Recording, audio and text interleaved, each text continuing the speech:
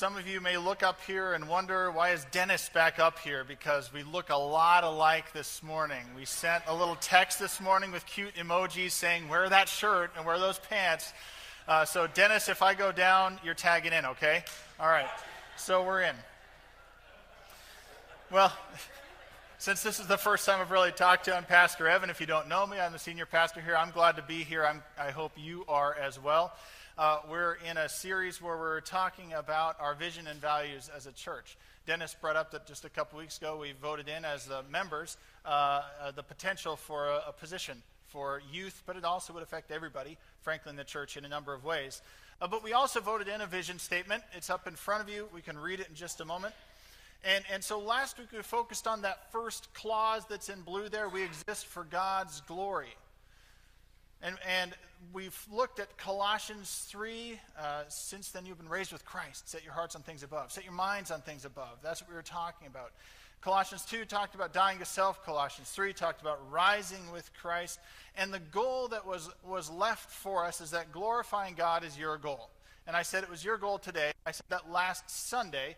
That's still your goal. If you're a believer, if you follow Jesus Christ, your goal is to glorify God. That doesn't change. That's not just because we voted on a vision statement. That's what Scripture tells us to do. That's why we were created. We're to glorify God in who we are. So let's read, though, this vision statement together. We're going to do this every week, so we kind of lock it in. Join with me. We exist for God's glory. Guided by God's word through worship and prayer, we will share joyfully the good news of Jesus Christ to make more disciples and bring the light of Christ to Lincoln and beyond. I'm working on memorizing it, but I'm not quite there. And if you've been in front of people, you know what you think you memorized, you didn't. It takes a long time. We're going to focus on a little bit more of the vision statement itself this week and looking at kind of the fact that once we weren't a people and now we are.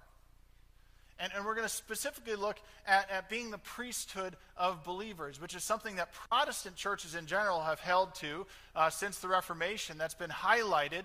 But the covenant, our denomination specifically, really holds to it, the priesthood of all believers. And we're going to look at our background passage in 1 Peter 2, 9 and 10 today. But I want to point out, I'm a pastor, I'm not a priest. Right? I'm called to a different role within our congregation. I'm not called to be a priest. We're all priests. And it's an interesting thing that when I bring that up, there are two topics when I bring them up among other believers that are hard for us to grasp in our day and age for some reason. One, that we're called saints in Scripture. If you're a believer, you're a saint. We say that, and I often, like most people, think, no, my grandpa was a saint. I'm not a saint yet. I'm not old enough, or I'm not this, or I'm not that, or I don't have these. No, if you're a believer in Christ, you're a saint. That's how Paul addresses it at times. You are a saint. And if you're a believer in Christ, you're actually a priest, as it turns out. We are priests together, the priesthood of believers. And those are hard things for us to grasp, but let's go with the priest language today. And let's look at 1 Peter 2, 9 and 10. Peter writes, "But you are a chosen people, a royal priesthood, a holy nation, God's special possession, that you may declare the praises of him who called you out of darkness into his wonderful light. Once you were not a people, but now you are the people of God. Once you had not received mercy, but now you have received mercy." You and I are priests, brothers and sisters. We have a job to do. And I want to investigate just a little bit some Old Testament background of priests and priestliness that will inform this passage going forward so we can make something of it and get something out of it. So I'm going to skip back to Exodus 19. It'll come up on the screen and read just a couple verses from that. This is after the people of Israel have been released from bondage in Egypt. They're no longer slaves. They're out in the desert. Moses is about to be given, the next chapter, the Ten Commandments and the law following that. And in Exodus 19, starting at verse 1, we read, "On the first day of the third month after the Israelites left Egypt, on that very day they came to the desert of Sinai." Going to verse 3, "Then Moses went up to God, and the Lord called to him from the mountain and said, 'This is what you are to say to the descendants of Jacob, and what you are to tell the people of Israel. You yourselves have seen what I did to Egypt, and how I carried you on eagle's wings and brought you to myself. Now, if you obey me and fully keep my covenant, then out of all nations you will be my treasured possession. Although the whole earth is mine, you will be for me a kingdom of priests and a holy nation. These are the words you are to speak to the Israelites." Do you hear then, if you put that next to what Peter just said, do you hear the echoes that Peter has of this passage? You're to be a kingdom of priests. You're my special possession. Right? You hear the same language that Peter's bringing up. Israel was intended to be a nation of priests, people who would show the world who God is by who they were, how they functioned. And you see, if you look at priests within the Old Testament, you see a progression of how this worked out among the people. People in the earliest days functioned largely as their own priests, giving sacrifices on their own. Eventually you see it kind of transition to family and clan heads that are taking on the role of priest for the people. And by this point then, they're about to get instructions that of the 12 tribes, one tribe is supposed to keep you on track as your priests. So a nation of priests who have a tribe of priests to help them, who can sacrifice for atonement, who can keep them on track to keep them pure in that task of being priests. And as we talk about priests, I want to point out two important things that we have to keep in mind. And this matters to us as priests, the priesthood of believers. It mattered in the Old Testament very much. We, in our day and age, tend to focus on some of the softer virtues a little more than some of the harder virtues. And the softer virtue of love permeates the world that we live in, especially the softer side of the softer virtue of love. And so we tend to talk about God is, and love is the one that comes to our mind immediately and foremost. And it's absolutely true, as well as all the other praiseworthy things we've talked about in the past. God is good, God is just, God is omnipotent, omnipresent, God is Father, right? All these other things that we can bring into play. But the one that you always have to remember, and if you don't remember it, next to God is love, the Old Testament falls apart in our understanding, and frankly at times just becomes flat out offensive. And you won't understand the cross either, and that is God is holy. God is holy. In fact, say it. God is holy. God is love, but God is holy. We have to remember that. You have to remember that in the discussion we're having now, and you have to remember that as you read Scripture. We also have to remember that sin is an ever-present issue in our world even now. And sin destroys, sin decays, sin deforms. Sin is really why we have this sickness, decay, and death that plagues us. But sometimes it's easy for us, even in the Christian world, to try and cope with the things that go wrong by having what would be called a humanist worldview, where we basically just say this is the way the world was intended. But we have to reject that. We have to recognize that sometimes things go wrong and it's not as God intended. God's in fact trying to fix the effects of sin. Hold those two together. That we suffer because of the effects of sin, and that God is holy, and that matters in this conversation.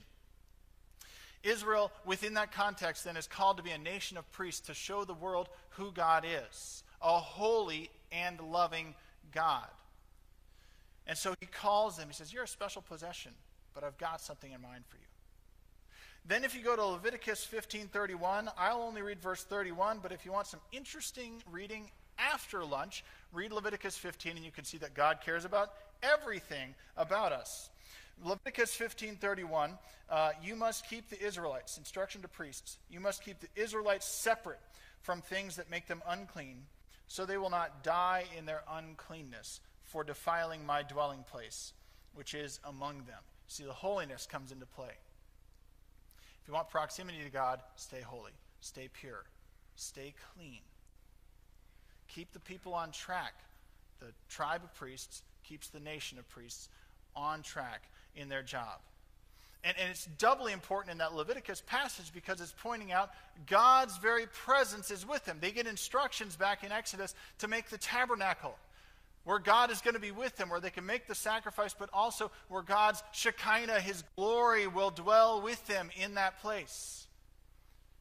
And think of it this way. If they want to keep contact with God, they have to live a certain way. So imagine this example. If you see a movie or a TV show and you want to gauge if you should have watched that movie or TV show, you could ask the question, would you watch it with your mom, right? Or would you watch it with your grandma? Or in my case, would you watch it with your 9-year-old or your 7-year-old daughter? Now, I'm not saying that there aren't things that a kid can't watch or shouldn't watch that an adult shouldn't watch. There are things that grown-ups can watch that kids shouldn't, that are appropriate. But sometimes we watch things and we think, boy, maybe that was just a big mistake. God can't exist within that world of sin if it's going to persist within the community. No, they need to stay holy. That's why they're staying on track. And they need to stay separate then. That's part of the call. But I want to point out, and Warren Wiersbe points this out nicely, he said separation is not isolation. This is an important distinction. It is contact without contamination, right? Because they're going to have interaction with other cultures, with other nations around them, just like we are as priests in our day and age. We're going to have interaction with all kinds of other people, right? We go to work. We have to be around people who aren't necessarily believers all the time. So we can't separate, we can't isolate, but we can have contact without being contaminated. That's why Israel gets these instructions. Sometimes it's okay to bring other people into the nation, into the people group, Rahab or Ruth or something like that, or not Israelites by birth, they're not Jewish by birth, but they get brought in. But sometimes God gives the instruction, hey, these neighboring peoples, the sin is so deep, do not marry in, because you might think you're going to convert them, but they're going to take you down instead. Holiness matters within the community as well. And the job of the priests within that community is to work on behalf of the people before God, to keep them on track, to keep them pure, so they would sacrifice for the atonement. They would do the administration of the temple. It was actually a big task. They would teach the law. They would judge in some cases. The high priest himself would function as a prophet in some ways to reflect to the people. The priest is a go-between, to reflect the people what God is saying and instructing. And so, brothers and sisters, if you are a priest, that means something. First of all, we should point out that any of our lives, whether you're in Christ or not, your life is a truth statement. It says, this is a worldview that I have, and it stands up compared to all the other worldviews that are out there. But if you're in Christ, you have a particular worldview and understanding of how the world works. And that's not always going to be well received by people around you who don't have that worldview. It doesn't always comport well. And we read here, in Christ, part of the truth statement is, you're special. You're set apart. You're God's treasured possession. And we love that. Yes, I'm special. That's a good thing. But we have to recognize we're set apart to do something. We're consecrated for a task, and that comes with recognizing what God has called us to, and there's a responsibility that comes with that as priests. Israel was a nation of priests. You see the transition, if you look through the Old Testament, of going from sort of individuals functioning in a priestly manner to family and clan leaders to then eventually the Levite tribe. Of the 12 tribes, they're the one who gets no allotment. They get no land. They're supposed to be supported by everybody else. And within that, a specific family line, Aaron's family is tasked with special tasks within that priestly line. And I want to point out some qualifications that you'll find interesting, but they'll lead us to where we go here. So bear with me for a moment. If you look back in Leviticus 19, you can see the qualifications of being born into that family, of men then being priests. It would have been men. And the demands were threefold. There was a physical requirement for being a priest. You had to actually physically be able to do the job. Just like if you're taking an animal for sacrifice, it had to be firstborn and unblemished. You have here that physically you have to look the part, if you will, and that's going to rub us the wrong way. Remembering that God is holy, that's what's being demonstrated here. And I'll point out, those who didn't meet that, they were always supported. Those who couldn't physically do it were always supported by the tribe and by the 12 tribes. There was a domestic requirement. You had to have things in order in your home, because the third requirement was you had to be able to actually do the job of sacrifice and of counting the money and these sorts of things. And you couldn't be pulled away because home life was pulling you away from that. That was not an excuse. And so to take an example here, the physical demands, you had to be, as I said, ceremonially clean in a sense. You had to remain clean. You had to remain pure. And you can read Leviticus 19 and bear in mind God is holy, and that's what's being demonstrated.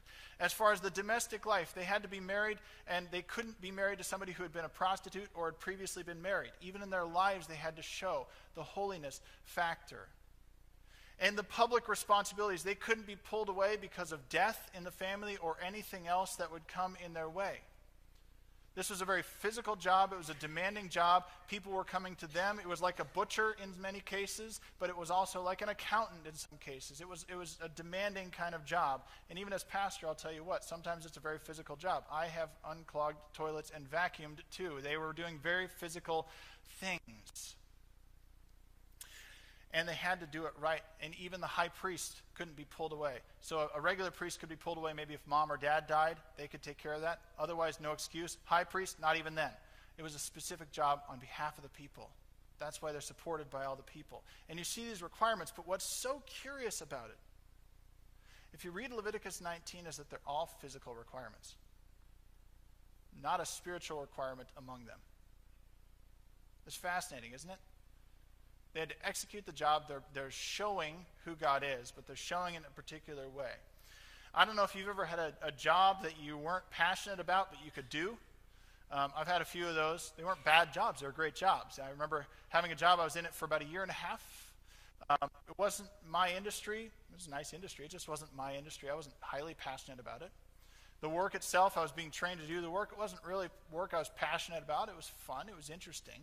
The coworkers were nice. I wasn't really passionate about getting to know them, but I could physically do all the demands of the job. I could execute everything I was told to do. I could learn and advance and do more. But there's a total difference because I had people in different jobs I've had that are just passionate about what they do. They love it. Maybe you are too. I'm passionate about what I do now. You can tell the difference, can't you?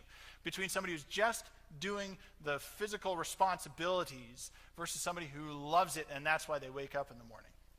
All right, there's a huge difference. I'm not saying Old Testament priests were all not passionate about their job, but that wasn't a requirement for the job. As priests, as those who are in Christ, the requirement is spiritual. It's not physical. The requirement is that we're in Christ and that we're being made into the image of Christ by the power of the Holy Spirit. And there you are. There you're a priest. And then as the people, we are gathered together as the priesthood of believers, a nation of priests, to show the world who God is. Do you see how those relate to one another? And I just want to make then two important priestly notes. It's 2.5, maybe 3. We'll call it 2.5. The first thing I want to point out, and it all falls under this heading, is as a priest, you have direct access to God. You don't have to go through somebody else to get to God. You've got it. But that comes with responsibility. We have a responsibility to maintain a right relationship with God and a responsibility then to witness to God's work. I'm not old enough to have experienced the entire evolution of the phone. In fact, none of us are in the room, but some of you experienced more than I did. Some of you I know, I've talked to people who have experienced the days when you called an operator. You wouldn't have done it like this, right? You called an operator, and you had the little thing, and they had to physically switch it in a switchboard, right? And you had an operator it was a 3-way call at that point because the operator could listen in, and often did. I know, though, when I was growing up, calling long distance was a big deal, right? You just didn't do it unless you absolutely had to do it. And if you did it for a short time. Now every call is local, as it turns out, even if it's long distance. Back then you didn't. We just found recently magnets at our house of the 1-800-CALL ATT with Mr. T on them, if you remember those in the 90s, right? And nobody calls collect anymore. There are all these different ways that we've communicated with each other. When I was first dating Stephanie, cell phones weren't really a thing that you could afford anyways. And I remember getting penny-a-minute calling cards. That was a huge deal. So I could call her in Chicago, right? We could talk as long as we wanted until the calling card ran out. But here's the thing. Direct access to somebody is only good if you use it. Right? It doesn't do any good to buy the calling card and never use it. It doesn't do any good to have the phone and then never actually call on the phone. We have this direct access to God, and we have to maintain a relationship that allows us to actually have that access to God. And that comes with the need to maintain this right relationship. And why is that such a responsibility? If you look back at Leviticus again, 15:31, what did it say? Keep the Israelites separate from things that make them unclean, so they will not die in their uncleanness for defiling my dwelling place, which is among them. You see, the ultimate result is if we destroy that relationship or don't utilize that relationship, we just fade away from God. It's just done. The relationship is important because we need to have that proximity to God if we've got that direct access. And proximity means purity. It means we have to be on a track to be in close communion. So, as I brought up earlier, I brought up the issue of saints and priests. I bring those up within Christian contexts, and a lot of us don't think I'm a saint. A lot of us don't think I'm a priest. I even have the same problem. I don't always think of myself as a saint or a priest. Because we think those are super Christians, right? Those are the people who excel. We think of it like the freemium model, right, on the internet where people can pay for a free service or they can pay for the deluxe service. And you get the free service and you get a bunch of the basic features, but if you pay for it, you get all the features, and the paying people are actually making it work for all the people who are getting it free. That's not how the Christian life works. You're either a Christian or you're not. You're either on the path of discipleship or you're not. There's no two-tier of Christianity. There's just Christianity. There's just following Jesus Christ. If you're a saint, you're a priest, and you're on track to stay pure, to stay close to God, to be in that relationship. And so let's return back to our example then of what you watch. Imagine that you are going to watch something, and it's just not something that would be God-honoring. Is God going to be with you? Just like if you watch something that you wouldn't watch with your 7-year-old daughter, you can't physically be there with that person, right? So it is with sin in our lives. When sin is in our lives, we're not going to be in proximity or relationship with God. God is not going to be next to us. We've moved away in that case. That's why the purity matters so much. And I've got to tell you, brothers and sisters, sometimes we ought to be ashamed of what we're watching and listening to. We really ought to. I went to a movie a few years ago. A friend of mine, Christian friend, invited me to a movie. Stephanie and I are really good at vetting things and checking reviews and all that because we just are trying to be more and more and more careful on what we watch and listen to. We'll shut things off. If somebody recommends something or we start something, we say, man, this is just not worth watching. Done. Not even going to go into it. Went to a movie with a friend. He wanted me to help him decipher this movie, and man, I was ashamed after walking out of that movie. I thought, this was terrible. This reminds me of why I don't do this. It was awful. We don't want to do that. Why would we do that? Why would we try and break that relationship that we have with God just for a little bit of personal fulfillment or fun? And yet we do it. Yet we're not screening what we do and what we watch and what we listen to and what we say, all those things that shape us. And we have to admit, if we're not changed by Christ, we will never change for Christ. And we have to be changed from the inside out and say, I reject those things. Done. Because I don't want to destroy the essential relationship I have with God. Because God's not going to be there when I sin. I'm breaking that relationship. I don't want to break it. I make that choice. We have to choose presence over instant fulfillment. That's what we need to do. That's a supreme challenge. 1 Peter 2:9. Again, let's look at that. What it gives us the instruction as what we're supposed to do as priests. You're a chosen people, royal priesthood. That's you, everybody, including me. A holy nation. God's special possession that you may what? Declare the praises of him who called you out of darkness into his wonderful light. Have you ever been somewhere where somebody's introducing somebody in a public speaking setting and they clearly don't know them? You know, they're kind of reading from a paper and they're just saying it and they're saying, okay, this person achieved this and this and this, and they mispronounce a couple things and they just don't know. They're doing their best. If we're supposed to declare the praises of God, we should know God. We're not going to do a good job of declaring those praises unless we know God. You see, when we know God, we declare his praises naturally. They come right out of us, effortless. Keep that relationship close. Keep the proximity to God close. Make sure that you don't do things that push God away and outside of the picture so that you can't be together. The other thing is we are supposed to be witnesses to God. Priests don't function by themselves and they don't function for themselves. We are the priests. not just you and me. 1 Peter 2:10 tells us the remarkable miracle that God has done through his Holy Spirit in us as a people. Once you were not a people, now you are the people of God. Once you had not received mercy, now you have received mercy. The Greek on this is fun. It's very kind of stilted. Once not people, now people. It's very simple, caveman-like. I love it. Once you weren't, now you are. What a miracle that is. Right? We could do a little census in the room and try and figure out what everybody's interested in, and we'd have little pockets of people who are interested in crocheting and some who are interested in cars and some who are interested in gardening, but that wouldn't be the reason that we're all together. Right? We have a bigger reason than those hobbies of why we've collected together, because we've received mercy through Jesus Christ. We're disciples of Jesus Christ, and we know that it's important that we gather together as the people, not just that we have an individual relationship at home. It matters to be the people of God, not just the person of God, and we're witnesses together as priests. Yes, we have the witness that we have to tell the world in warning and in truth what the reality is of life with Christ versus life without Christ. We also have the issue that we have the burden of the grace and the promise of sharing with people the good stuff. We're prophetic in that way.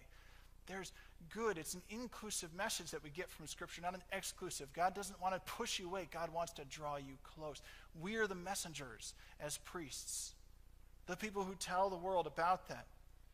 We witness by those things. We witness by the lives we live and by the things that we do for Christ together. And we witness most importantly by who we are. By our right relationship, we testify to being moved from darkness into light for God's goodness and what that means. I have a tremendous amount of respect for people who hang with God and his people in the difficult times. There are people that sometimes they just go through a difficult time with the church and they don't feel close to God, but they still hang with the church and they still long after God. Man, if you're in the room, I love that you're still here. Hang with us. Hang with us, because part of the job of the church is to witness to the truth and the good that God has done, and we do that best together. And we can witness to you. You can witness to us of the good things God is doing. And most importantly, church, one of the jobs of a priest is to bless. We're supposed to bless one another, and most importantly, we're supposed to bless the world. So you hear about the Levites, you hear about Aaron's sons, the priests. If you go to, if I can find the right one, Numbers 6, one of the most well-known passages of Scripture, you might not realize it until I read it. Numbers 6:22 and following. Aaron's sons, priests, are given instruction. The Lord said to Moses, "Tell Aaron and his sons, this is how you are to bless the Israelites. Say to them, the Lord bless you and keep you. The Lord make his face shine on you and be gracious to you. The Lord turn his face toward you and give you peace. So they will put my name on the Israelites, and I will bless them." Church, we're not just individual priests. We are the priesthood of believers, and we exist to bless the world. To let the world know of moving from darkness to light, that they can be a part of that too. That they need to be a part of that. That's our job. We bless. We do that by having a right relationship, by being a witness to the truth and the grace that we receive through Jesus Christ. Once we weren't a people, guess what? Now we are. And now let's bless the world. Let's pray.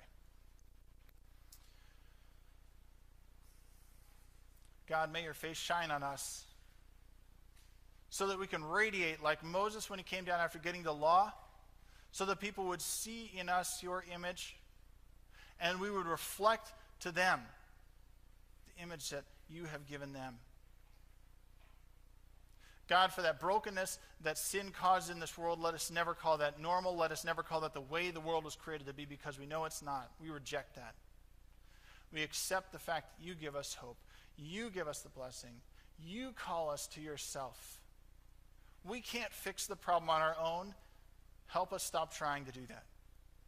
We can only do it through your grace. God, help us stay close to you in relationship. Help us never be ashamed to come to you. Help us reject those things that pull us away. Help us make those daily and even hourly choices to choose you over the things of this world that keep pulling at us. for instant fulfillment, instant gratification at the expense of a relationship with you, at the expense of breaking our relationship with others. And God, help us be a blessing. Help us have such inner character that as a congregation we have the character of your Son, Jesus Christ, and we can't not bless the world around us. It would be impossible because you have shaped us and formed us into your image. God, for those of us who feel far away, reach down right now and draw us close. Reach down right now and give us tangible things that we can stop today and that we can start today, that will stop pulling us away from you and will pull us right into your presence so we are encouraged to go forward and draw closer. God, hold us close to you. Show us your holiness and your love together. We pray this in your name. Amen.